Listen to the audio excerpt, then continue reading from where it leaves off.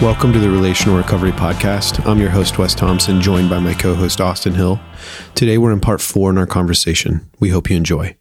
Because I think about this in terms of human development. Like my 5-year-old, right? He experiences trouble and he immediately often starts to do what? He starts to cry. He starts to yell.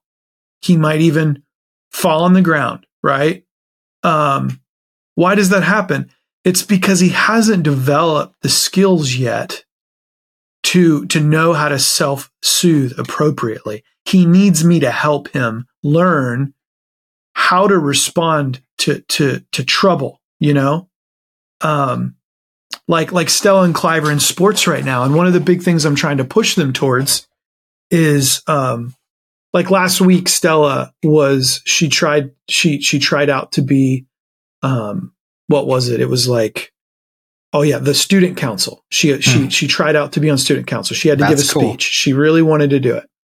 Well, she's new to the school. She didn't get it.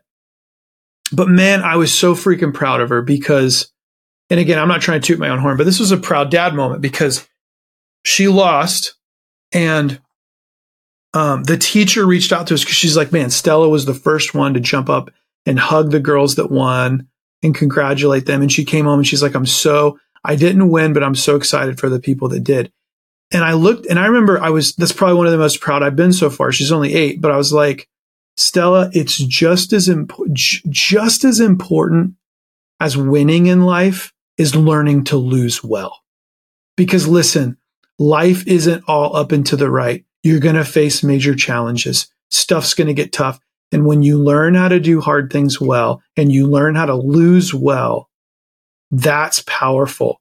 And I think the reason I say all that is I think what's hard with addiction and what's hard with lack of self-regulation and self-control is that a lot of times, right, we don't learn these things young. We don't develop appropriately, especially if you're someone listening who started to use substances, especially like hard substances like opioids young, before your brain's fully developed, before the age of 25.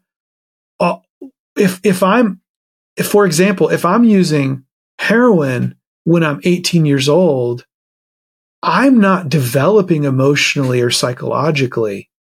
Let's just say emotionally for now. I'm not developing emotionally like I should be after that point.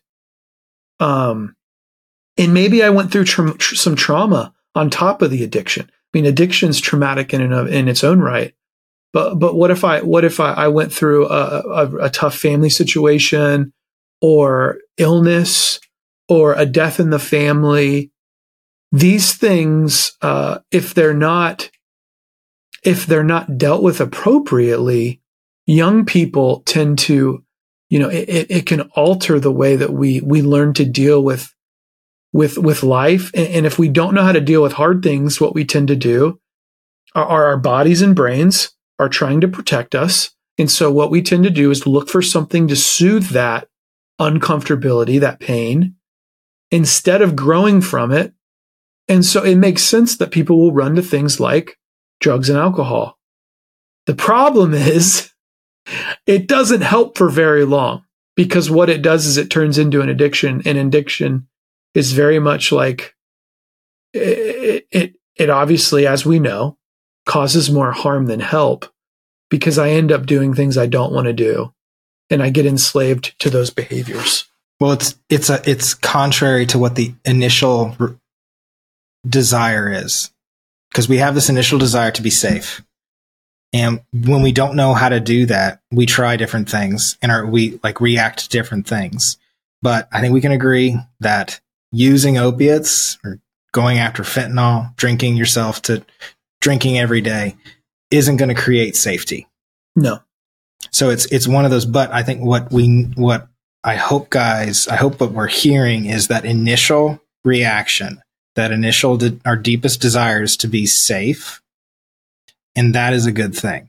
Like we are doing what's natural. It's just, we're pointing that energy in the wrong, unhealthy direction. So oftentimes when people are like, I just wish I could try harder. It's like, not about trying harder. You're trying really hard. It's about trying in a different direction, trying something different in a different direction. Because there isn't a person listening to this that isn't trying hard at life.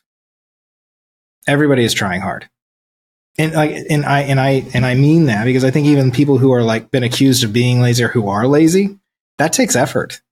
Like, it's just like, I'm going to intentionally put my effort into not doing the things I know I need to do. Like, everybody has potential to grow. It's whether we choose to use the energy in the direction that's beneficial for myself and others.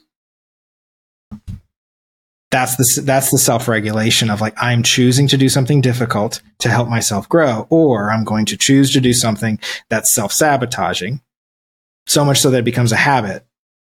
And I'm not going to put the hard work into feeling the pain of growing. I'll put the hard work into feeling temporarily okay.